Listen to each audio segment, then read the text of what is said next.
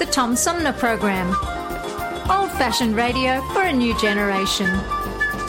Oh, it's always a pleasure to be with you, Tom. You know that. Yay, Tom! I love it in Flint! You're very astute, Tom. Tom, easy question. I'll debate Andy Dillon on your show. Well, that's a very good question. Hello, darling. This is Elvira, Mistress of the Dark, with Tom Sumner. I'm all right, Tom. How are you? You lucky day, Mr. Sumner. Ciao, Tom. How are you today? That's a good question. Hi, this is actor, comedian Jonah Pody, and you're listening to the Tom Smothers. I'm sorry, what's his name? Sumner. The Tom Sumner Program. Good morning, Tom. How you doing? Hey, at least I got the Tom part right. The Tom Sumner Program. Old-fashioned radio for a new generation. Our fellow Americans. Right now, the COVID-19 vaccines are available to millions of Americans. And soon, they will be available to everyone. The science is clear. These vaccines will protect you and those you love from this dangerous and deadly disease. They could save your life. So we urge you to get vaccinated when it's available to you. That's the first step to ending the pandemic and moving our country forward. It's up to you.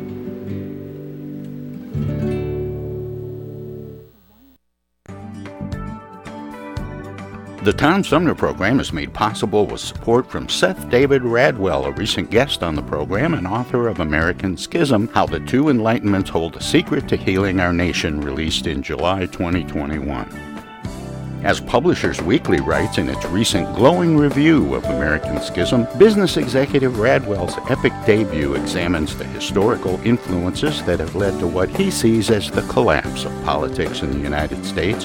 Seth Radwell makes the case that the current chasm between the American right and left can be traced back to the 18th century's Age of Enlightenment and the basic tenets of liberty, equality, and reason. American Schism provides a historical perspective that can help bridge current-day divides. American Schism by Seth David Radwell is available at Amazon, Barnes & Noble, and wherever books are sold. For more information, go to AmericanSchismBook.com.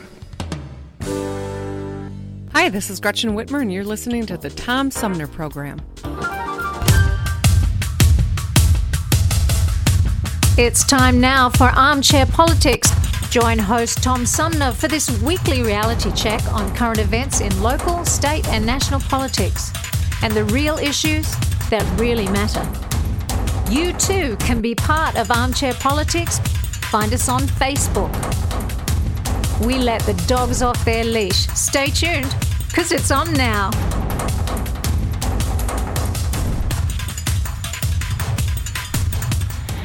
Hey, good morning, everybody. Welcome to this week's edition of Armchair Politics, our weekly roundtable on the Tom Sumner Program. Joining me for today's edition of Armchair Politics, our panel of political pundits includes our roundtable regulars on the left, Flint's premier political pundit, Paul Rosicki. Good morning, Paul. Good morning. Good to be here. And on the right, longtime Genesee County Republican Henry Hatter. Good morning, Henry. Good morning, Tom and all. And joining the roundtable this week, former high-ranking official from two presidential administrations, Mark Everson. Good morning, Mark. Good morning, everybody. Morning, Mark. Good morning, Mark. Well, I always start out with a few quotes, and the first one is always kind of a little game, Finish the Quote, where I ask you, how would you finish this quote? And it goes like this: life without liberty is like what? How would you finish that quote? Gee, that's like death. I'm not sure. I don't know. That's probably not it. I don't know. I'm going to try this. It's the earth without the sun. Well, that's good, Henry. Ooh, very good. You're got nothing on that. You're actually on the right track, Henry. The original quote is life without liberty is like a body without spirit. Oh, very good. Yes. And that actually was from Khalil Gibran. Oh. Is it Gibran or Gibran? You mean the basketball player? No. No, that was like I got. It was a Lebanese. The poets. Yeah, I recall reading all that stuff in college. I think it's Gibran is what I've always pronounced, but I'm not sure I'm right. Yeah, he's a Lebanese poet from 1883 to 1931. Gotcha. That's what you read in the 70s and 80s when you wanted to impress some young lady or something. That's exactly right. It was exactly right. It was either Khalil Gibran or E.E. Cummings. Oh, well, one of the quotes that got my attention this week was this one. You know, what we're really talking about here is, can you count on the government to pay its bills? It's not about future spending or taxes. We've incurred bills. Can the government be counted on to pay those bills? And Americans, whether it's people waiting for a Social Security check or military pay or bondholders who regard U.S. Treasuries as the safest asset in the world, they need to never question that the United States will pay its bills. Oh, that'd be Secretary Yellen. Yes, that's got to be a Democrat.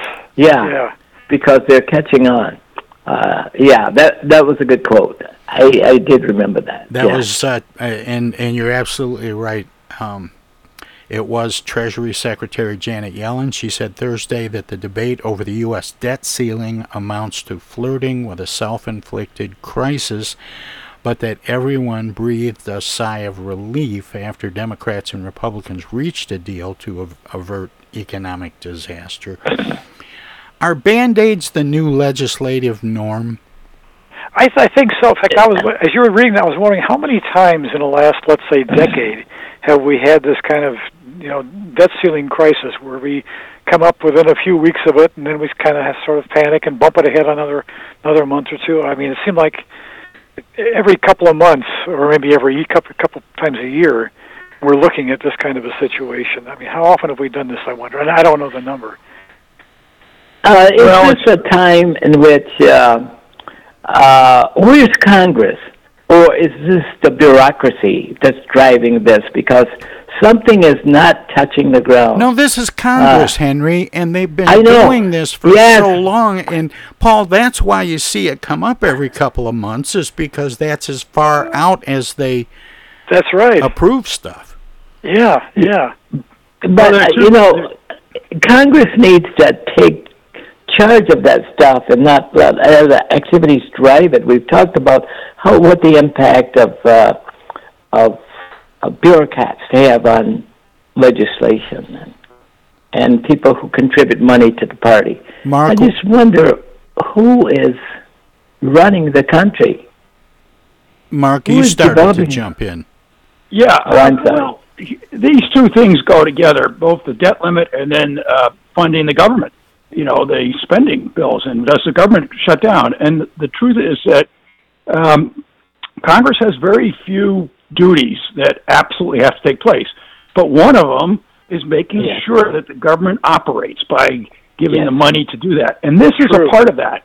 And the real danger here, I would say, is that it just contributes to the idea that all these warnings that are constantly issued by the government, it doesn't matter whether it's debt defaults or vaccines or whatever it is, the government changes and says, oh, well, wait a minute, we can go a little longer or this or that. Nobody believes the government warnings anymore because we flirt with them in such a irresponsible way. This is a part of that erosion of the faith people have in the government because of the way it's been handled. Good point. Yeah. And this is also tied with the idea of taxation.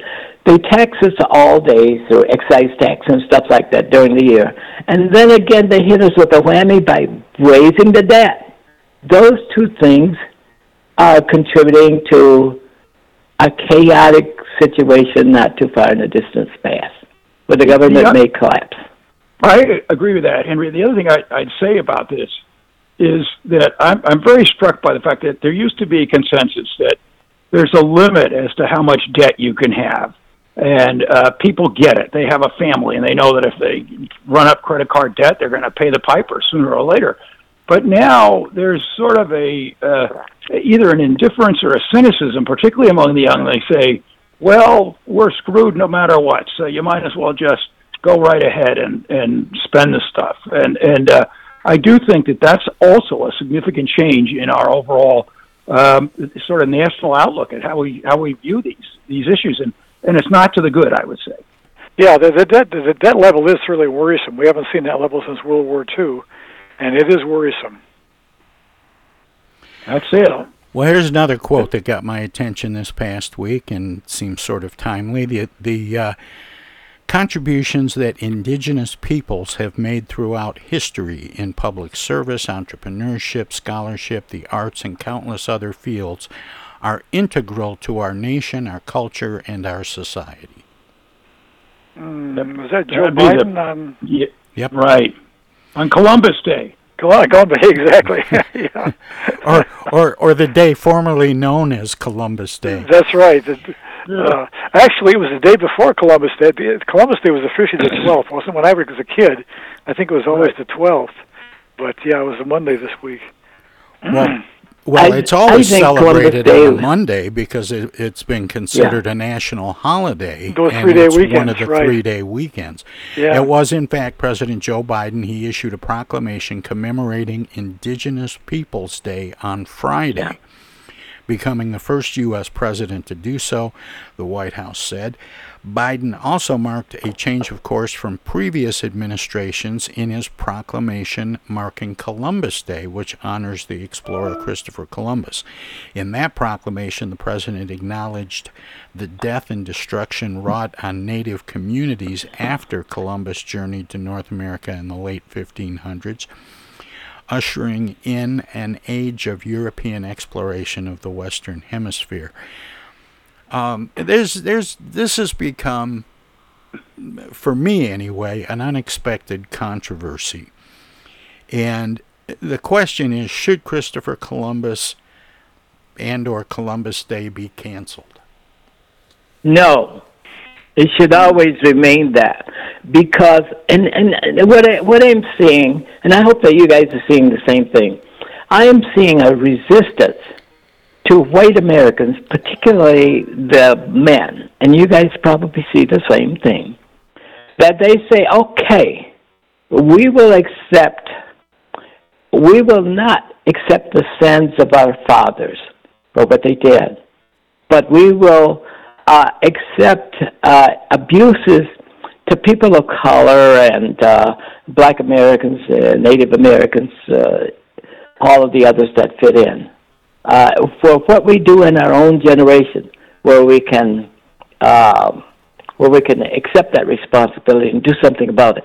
But what they did in the past is not ours.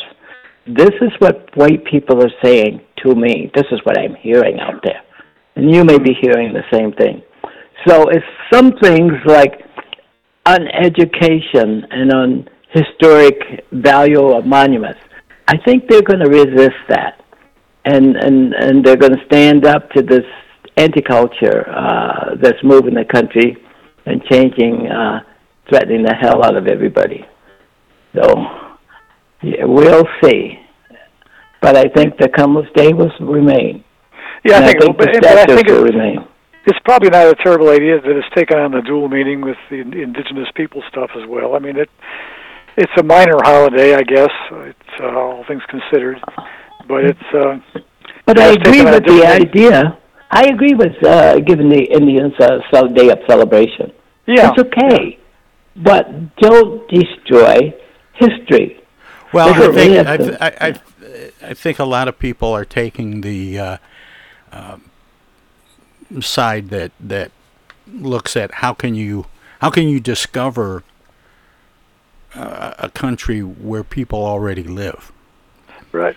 And of course, the fact is, I thought Columbus really never made it to North America as such, did he? He was basically he never made it to any place. No, he set out to go. The Caribbean islands, basically.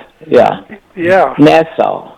He was like. It's interesting. I read something this week that was talking about the origin of the holiday, and it puts into perspective, I think, everything, because it was there because there was a great anti-Italianism that was in this, whatever it was, 140 years ago or so.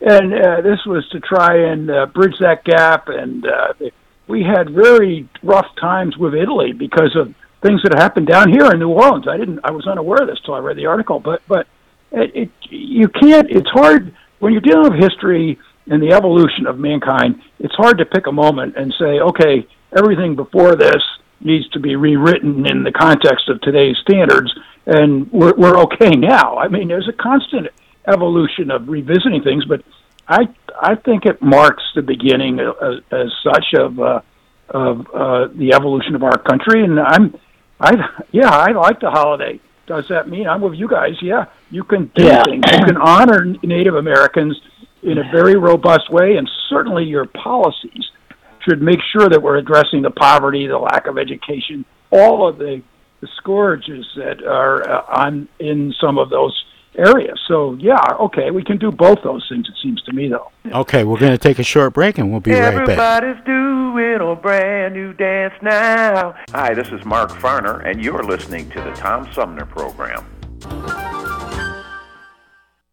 I'm Julie Lopez with Crime Stoppers. Have you ever wondered what to do if you have information about a crime or the whereabouts of a felony fugitive and you want the police to know but you need to remain anonymous? Well, here's what you can do. You can go to p3tips.com or download the mobile app. You can go to Crime Stoppers of Flint and Genesee County's Facebook page and click on the Leave an Anonymous Tip tab, where you can call 1-800-422-JAIL. All methods are anonymous, and if your help leads to a felony arrest, you may be eligible for a cash reward. Remember, your voice matters. While we've been staying safe at home, scientists have been on a journey. The destination, a COVID-19 vaccine. This journey began decades ago with research into other coronaviruses.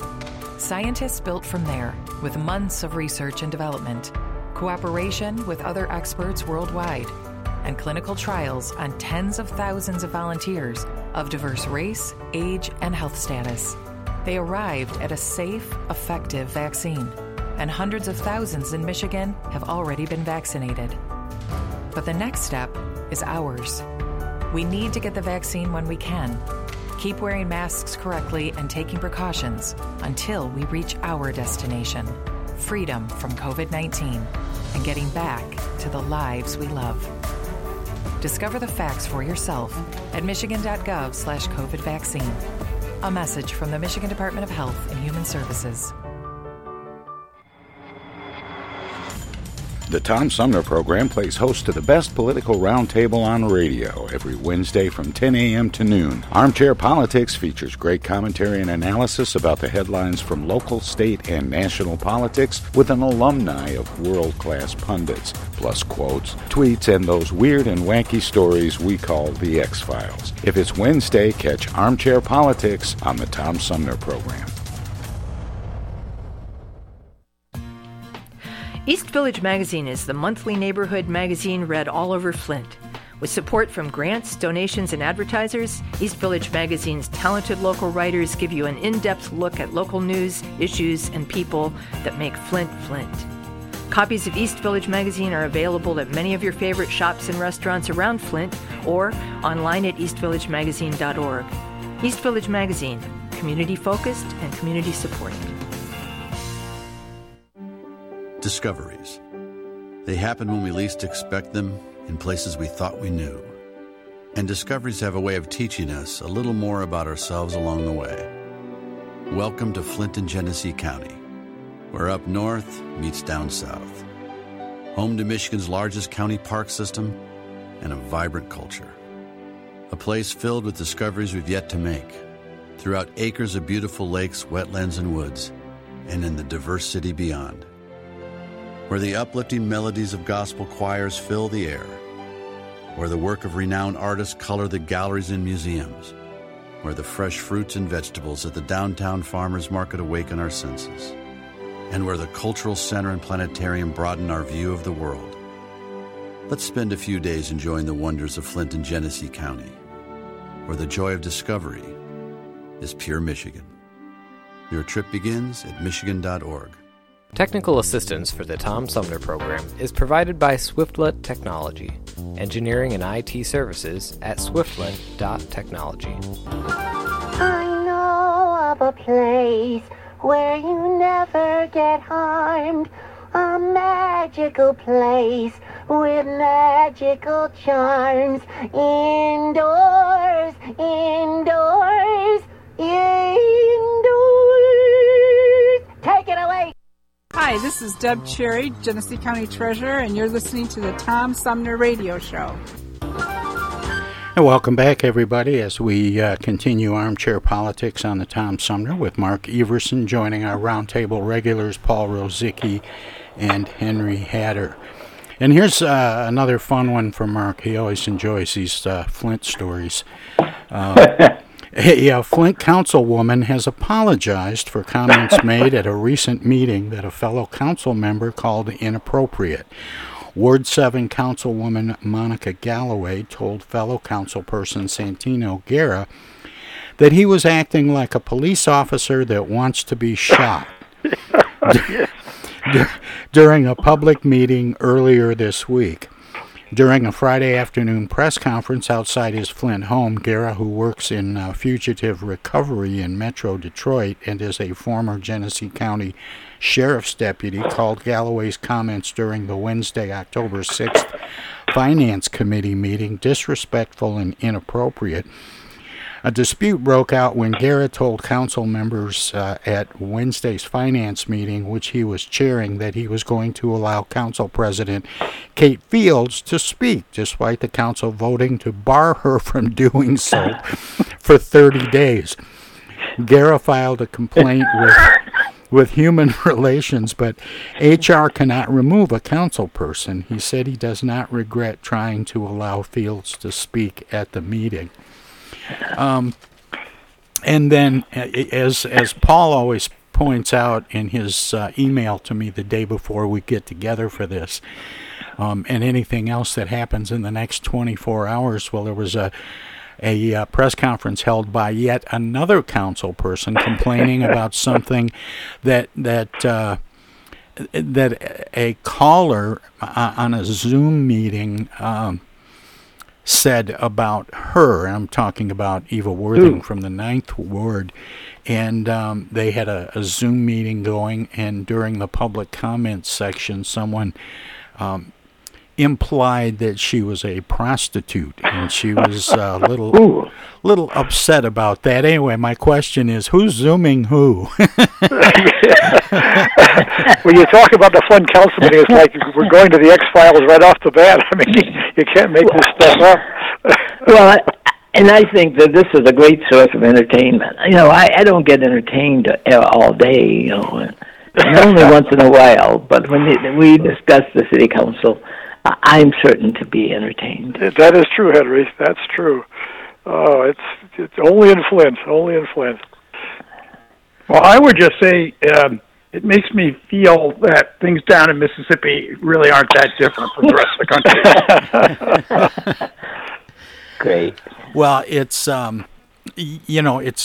it's fun to watch these things, and some of them have really taken off on YouTube. Some of these dialogues that go back and forth, and these bickering sessions that go back and forth between members of the city council. But there's a dark side of this too, as pointed out recently, I think, in an article that TV25 posted from a political pundit near and dear to our hearts, Paul Rosicki, who pointed out that one of the difficulties is when we're trying to attract businesses to bring new jobs to Flint, and they're exposed to this kind of behavior from the city council, it doesn't take much of that to send them looking elsewhere.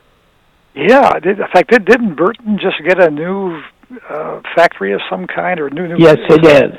New establishment. It's going to have quite a few new jobs. But again, there's plenty of empty acreage in the city of Flint. But they take a look at the politics here, and they say, on second thought, let's go somewhere else. Yeah.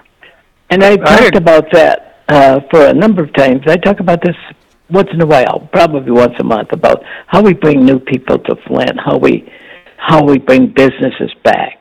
and how the city continues to decline unless we reverse this process. And the city council is at the root of the criticism. I agree with all of that. It's just because any business that's over a certain size is employing these days site consultants who say, oh, well, you could go to Flint, but you could also go to some town in Texas, or you could go to some place in Tennessee or North Carolina or wherever, and they go through and they've analyzed everything. And with the internet, all that stuff's out there, and don't think for a minute that the towns that are competing with Flint aren't bringing this to the attention of the investor, because they are.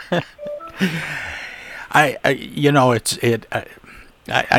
had to laugh. I was watching some of the videos that people have posted from the council meetings with these different exchanges between, the thing that Ava Worthing brought up that she was so upset about was that there was just the callers, just during the public comment section, who made some disparaging comments to her. And she was looking to the council leadership to sort of back her up, to shut them down and to move on in a professional way. And they didn't. They just kind of threw her under the bus. Yeah. Well, this is go ahead. Go ahead. No. Okay. This is where Mrs. Fields should appeal to the board. Do I have a consensus? She didn't do that. She should have used her power as chairman to call on the board to make that decision. Well, this is a big issue. It's not just a Flint issue. Look at the president. The president commented, he basically winked and said, well, it's okay to go after a senator or send him a follower into the bathroom. He said it's inappropriate, but it's part of the process. And the same thing is happening now. You've got apparently the Virginia gubernatorial election is in part turning on this issue of behaviors at school board meetings, which is a big issue across the country. So I think that the rules of how you conduct yourself in a public forum, they are no longer respected, and it's just the same things we were talking about earlier. It's just a further erosion of standards that is very contributing to some of our difficulties. Yeah, good point. I mean, school boards used to be these kind of sedate groups that would decide, basic educational policy, and they were fairly quiet meetings. But now they become the center of controversy about vaccines and mandates and critical race theory, among other things, and they become the hotbed of this almost sometimes violent controversy. School closings, and I'm a little concerned. I'm afraid that maybe I need to warn people to put on their foil hats. But we've had 2 vacant school buildings in the last couple of weeks, basically burned to ground. Right. Yeah. And I'm not sure if it was recreational or if it was. or if, legal, or if it was some kind of a funding strategy. Yeah, well, guys, as I've said before, this issue with respect to the critical race theory and all of that will be solved at the school district, and because parents have primacy. But they become such a hot point of controversy, though, and they never used to be. I know.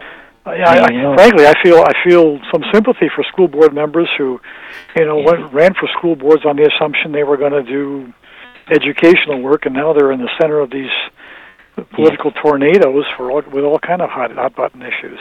Well, things are definitely different today when it comes to that, and again, this was this thing that happened to Ava Worthing, that she was complaining about in the press conference she held last night, was John Q. Public, during the public comment section. And the people that are standing up at school board meetings are the same people. Yeah. And what's interesting is that not only are people showing up at school board meeting and the public meeting, but they're going to the houses of these people. I recall seeing some stories where they were showing up at the homes of school board members or other similar board members in the local area complaining about these issues. So it got very, very nasty. Well, I just remember when I was a kid going to public school, if my parents went to the school or to a school board meeting, it was not a good day for me. Yeah. And now, and I feel bad for people who want to serve as school board members, that they get accosted and chewed out by angry parents. Teachers get chewed out by angry parents, and it's this whole sense that nobody wants to take responsibility for anything. Yeah. And the kind of impact that this is having on how kids look at the future. What they learn in classrooms today, they will practice 20 years from now. That's true. It's a dangerous thing. Well, remember when we did the show in Lansing and Verge Bernero was still mayor? He came on the show. Yes. Mm-hmm. He brought donuts and all of that.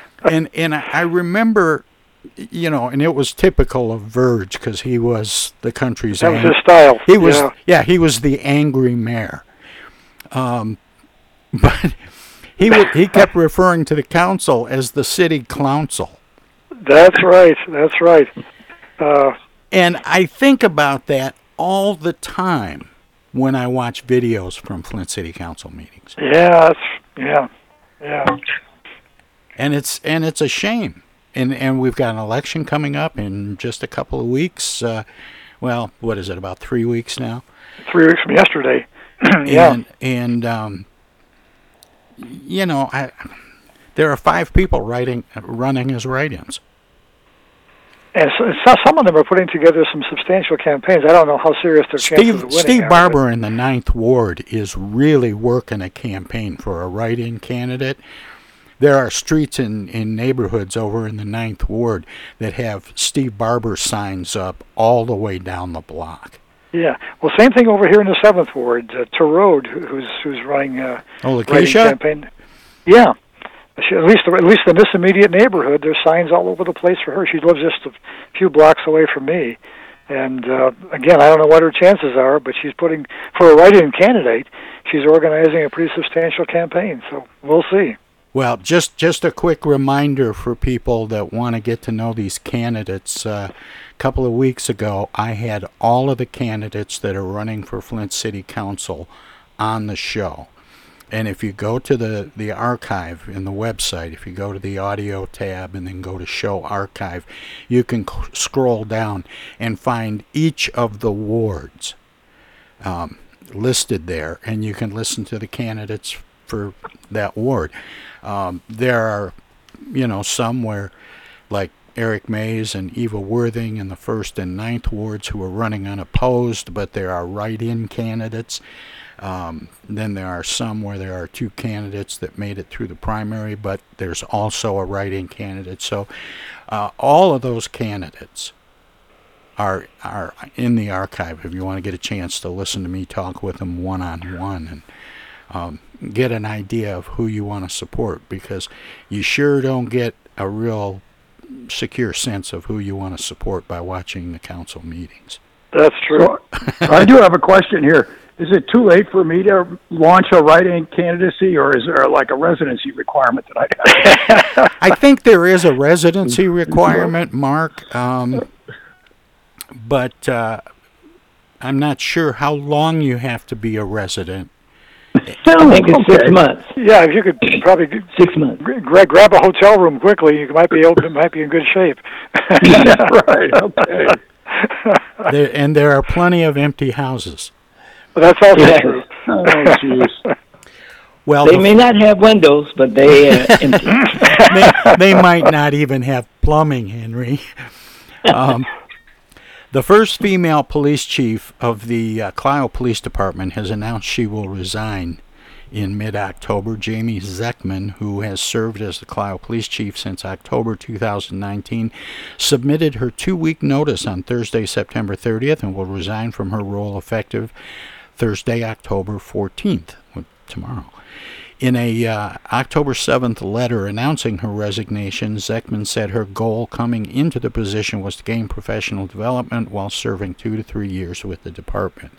She is now looking to pursue a better opportunity in the law enforcement profession.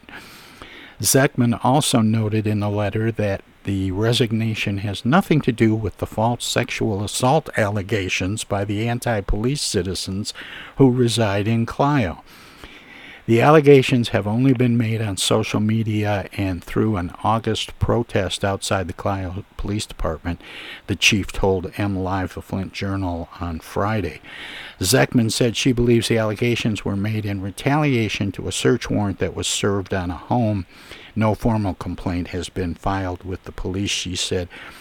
Is it a little refreshing to hear a public official admit that they're looking for a better job? And not saying they want to spend more time with their family. Yeah. Maybe does Henry have any more details about what was going on with Clio? When I heard that story, obviously it sounded like there was something odd going on with the resignation. But is there any more backstory to that, Henry?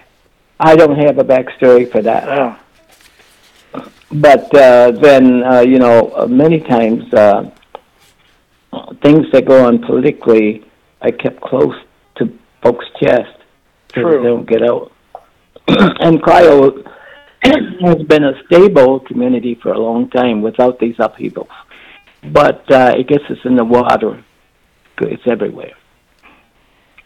Now, one thing I did print out that I wanted to mention, I got a press release from the city clerk's office, and this is just kind of a public service announcement. Friday, October 29th at 5 p.m. is the deadline for the city clerk's office to receive absentee ballot requests from registered voters in the city of Flint for the city council general election being held Tuesday, November 2nd.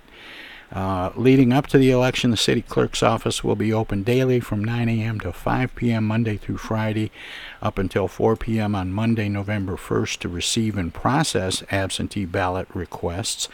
In addition, the office will be open on Saturday, October 30th from 9 to 5 to issue absentee ballots over the counter to City of Flint registered voters. The final deadline for voters to return an absentee ballot to the clerk's office is 8 p.m. Tuesday night, November 2nd. Absentee ballots received after the deadline date cannot be counted. And you can call the clerk's office and get more information. But October 29th is the deadline for ballot requests. Can I jump in with one thing to follow up on something Paul said? Yeah. He talked about spending more time with your family and everything. I worked in the Reagan days, and a very close friend was the head of the Voice of America, Ken Tomlinson, and he went on to be editor-in-chief of Leader's Digest. His wife, Rebecca, they had 2 boys. She kept an old New Yorker cartoon on the refrigerator. It was this disheveled-looking mom with these 2 kids, and the mom turned to the kids and saying, "Bad news, guys. Dad is resigning his government job to spend more time with the family." I've always wondered whether, when somebody took a job, whether they would say they would be glad to spend less time with their family. Right, exactly.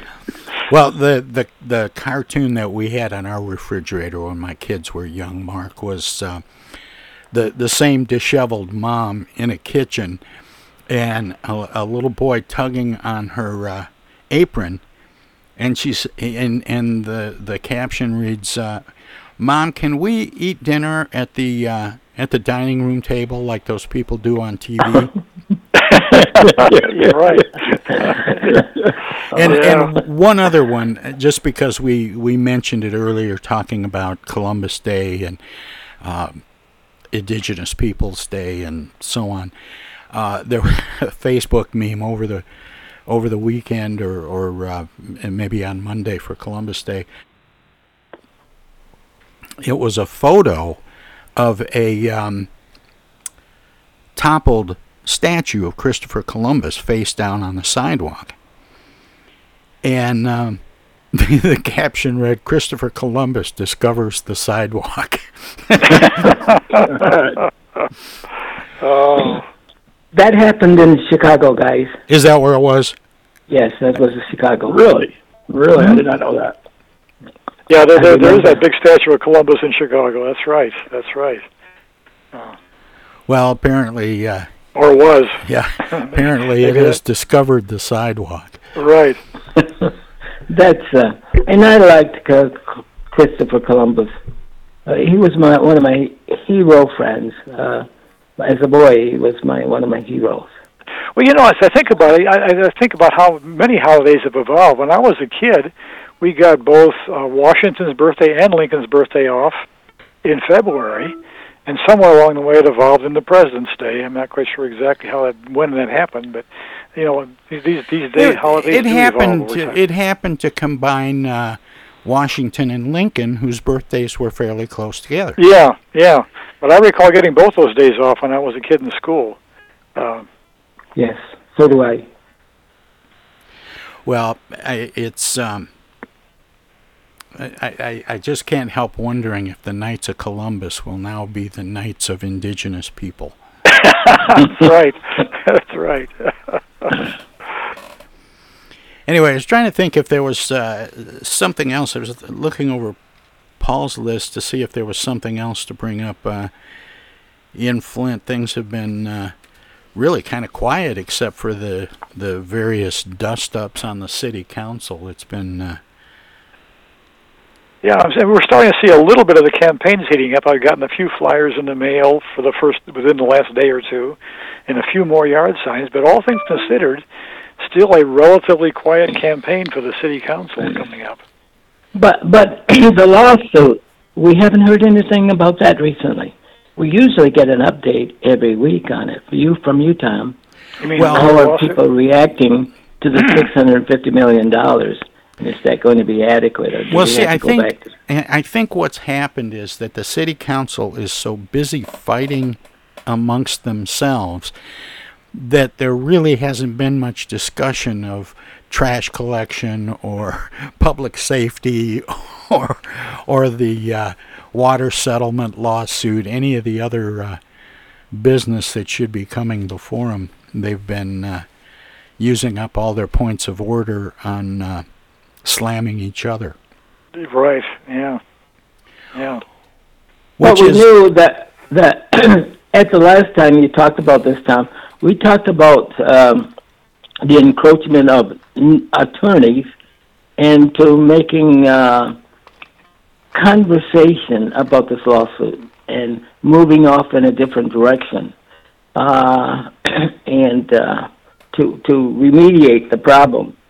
But I was kind of lost there as to what was going to happen next. And I'm sure there are people out there who are waiting for the same kind of information. Well, the two big events that happened was the controversy over the handheld or portable lead reader, some sort of divining rod for finding lead in bones, and whether or not that was accurate and could be used, and the other was about McLaren pulling some of their money out. Part of the dollar amount included in the settlement was coming from McLaren, and they bailed on their funding commitment by several $1 million. I can't remember how many, but and those are just still kind of being worked out, I guess. We got to take a short break. We'll come back and go to Lansing when Armchair Politics returns. Hello there, citizens. Darkwing Duck here, and every time I'm in Flint fighting crime, I always stop by the Tom Sumner program. Don't forget, stay dangerous. Darkwing Duck out. While we've been staying safe at home, scientists have been on a journey. The destination? A COVID-19 vaccine. This journey began decades ago with research into other coronaviruses. Scientists built from there with months of research and development, cooperation with other experts worldwide, and clinical trials on tens of thousands of volunteers of diverse race, age, and health status. They arrived at a safe, effective vaccine, and hundreds of thousands in Michigan have already been vaccinated. But the next step is ours. We need to get the vaccine when we can, keep wearing masks correctly, and taking precautions until we reach our destination, freedom from COVID-19, and getting back to the lives we love. Discover the facts for yourself at michigan.gov/COVID vaccine. A message from the Michigan Department of Health and Human Services.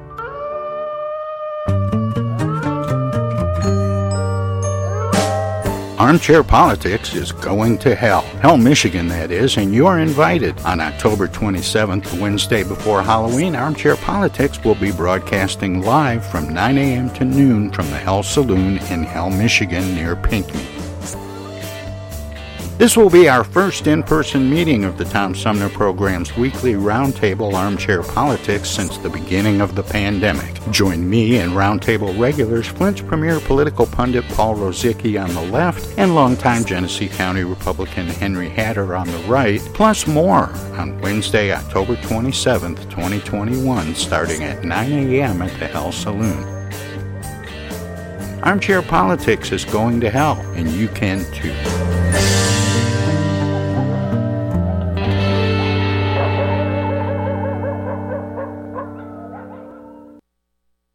Say, objection. I object. I object to that, Your Honor. Oh, hi, Mom. What's up? Dana, what are you doing? Oh, just Attorney General stuff.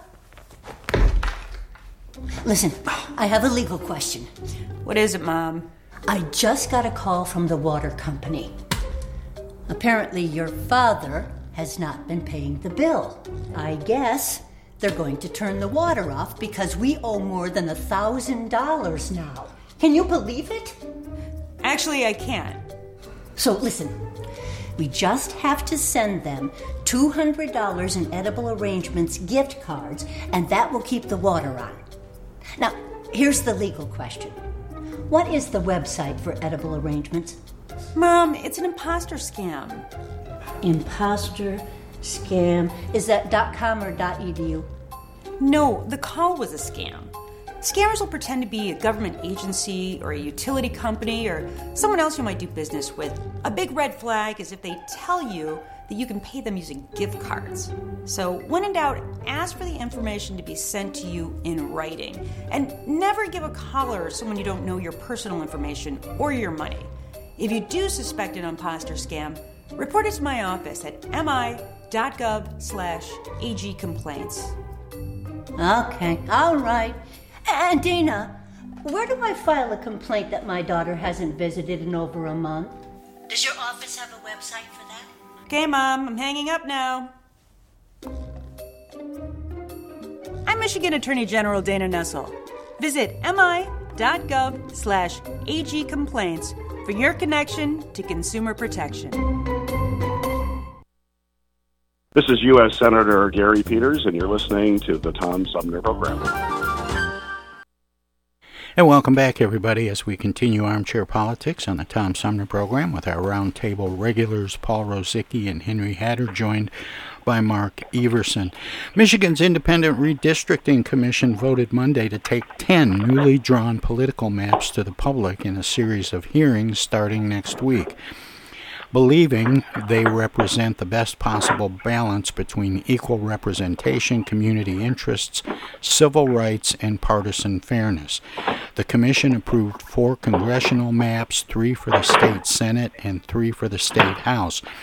Additional maps are expected to be proposed by individual commissioners as the group moves toward finalizing a map for each set of state offices. Is this an efficient way to move the process forward within the rapidly approaching deadlines? Well, they were committed to having those public hearings, so I suppose they have to go through some of that. But the delay in the census certainly made the schedule a lot tighter than it otherwise might have been. I think we should go through with the public hearing, guys, because where the rubber hits the road. Let people say what they want to. And with the outcome is what will be decided as if the people made the decision, not some bureaucrat or politician. And by most indications, these new districts, at least in the congressional level, are going to be much more competitive than we've had in the past, especially here locally. It looks like Dan Kildee could have at least one, maybe even two incumbents in his district that would make it much more competitive.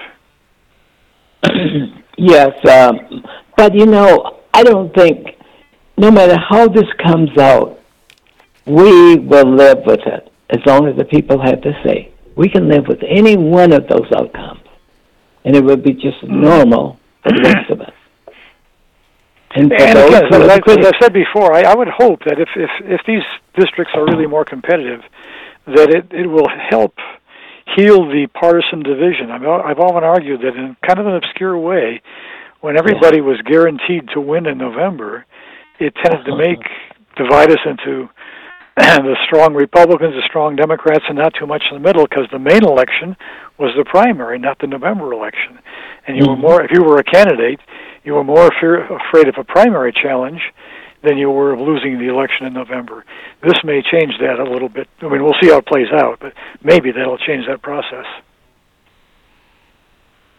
So you think the primary should be emphasized? This is where the politicians who run for these critical positions are most interested in. Well, yeah, because for example, here in the 5th district, it's very Democratic. Once you win the Democratic primary, you're pretty much guaranteed to win in November. And the same thing is true throughout the state for both parties. Out in the thumb, if you win the Republican primary, you're pretty much a shoo-in for November. So, as a candidate, the one thing you don't want to do is you don't want to offend the base of your party, because they could run somebody in your primary. And that makes cooperation with the other party really kind of difficult, because then you have to sort of apologize, oh, gee, I worked with the other party when you run in the primary. So I do think that these one-party districts tend to feed this partisan division we've seen for so long. I mean, there's other factors, too. But I think maybe if we get more competitive districts, it may be more sensible for a candidate to actually be willing to work with the other side occasionally. Yeah, and nobody knows that better than the Genesee County Republican Party. For 50 or 75 years. Wasn't there a time, Henry, when you were the only Republican in Genesee County? Yeah, like that. Yeah, I thought and you were I may still be the only Republican. Who knows? I might be abandoned. Well, I like primaries because you have more choices to pick a lesser evil. Yeah, that is true. That is generally true. More than just two. Yeah. Well, Governor Gretchen Whitmer ordered Thursday that contractors on state projects pay union rates for state construction projects in a move that would override the Republican-controlled legislature's 2018 repeal of Michigan's prevailing wage law. The move drew swift opposition from Republicans and a promised legal challenge from the Lansing-based Associated Builders and Contractors of Michigan, which represents many non-union contractors and strongly opposes the requirement. Michigan Republican Party spokesperson Gustavo Portella accused Whitmer of a reckless and out-of-touch power grab and unilaterally and illegally changing the rules she doesn't like to pander for votes. Jimmy Green, president of Associated Builders and Contractors of Michigan, said the group's lawyers will go to court seeking a cease and desist order. The DTMB policy will apply only to projects bid out by that state agency, Leddy said. So unlike the prevailing wage law, it will not apply to construction projects bid out by local school districts, even if they use state funds, he said. State road projects are also not handled by DTMB, but they are nearly all partly paid for with federal funds, and the federal government has its own prevailing wage requirements. How significant is this action in the war for and against unions? Oh, if I could say this, I remember when Clio, we had a project, and the contractors were local. They were non-union. And the cost variation was very much different. So the people came to the Board of Education and said, why are we choosing this company over that company because this company is cheaper? And then, of course, the school district itself wanted to follow the law. But there was a real fight in the community. And I think we caved in and allowed the local contractors to do it because that's how the board wanted it to go. It created quite a stir. And school boards think that they should have primacy in using cheaper people that live locally to help drive and stimulate activity that bring money into school districts. I'm wondering, I assume that was really kind of a pitch to get union support, which has long been part of the Democratic majority. But I really wonder, in one sense, how relevant it might be in the sense that now that we're facing labor shortages everywhere and everybody's bidding up the price. I drive by Taco Bell and McDonald's and I see wages at $12 and $15 an hour. Signs out in front of the buildings. Signs in front of McDonald's up in Traverse City are posting $21. I saw that for a McDonald's worker. So I really wonder how significant that's going to be in practice if everybody's begging for workers and willing to bid up wages anyhow. I don't know. I just got a letter from Jimmy Sabin, and many of you probably know who Jimmy Sabin is. He's a high-profile union member that has, to me, kind of come back and settled toward the middle.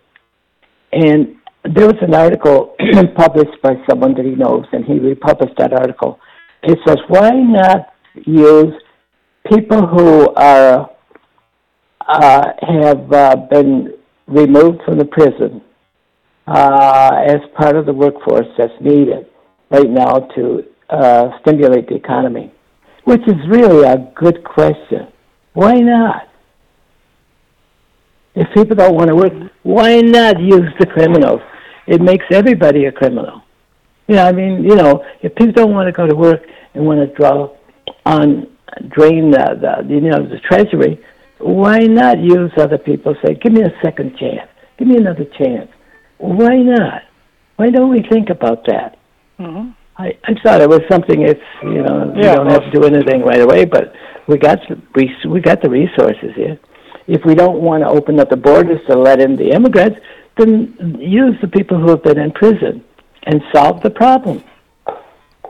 And one thing that's going on now, of course, in many communities now, are these expungement events where those who have criminal records can't have them erased under some conditions.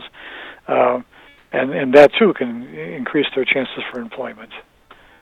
Henry, I agree with that.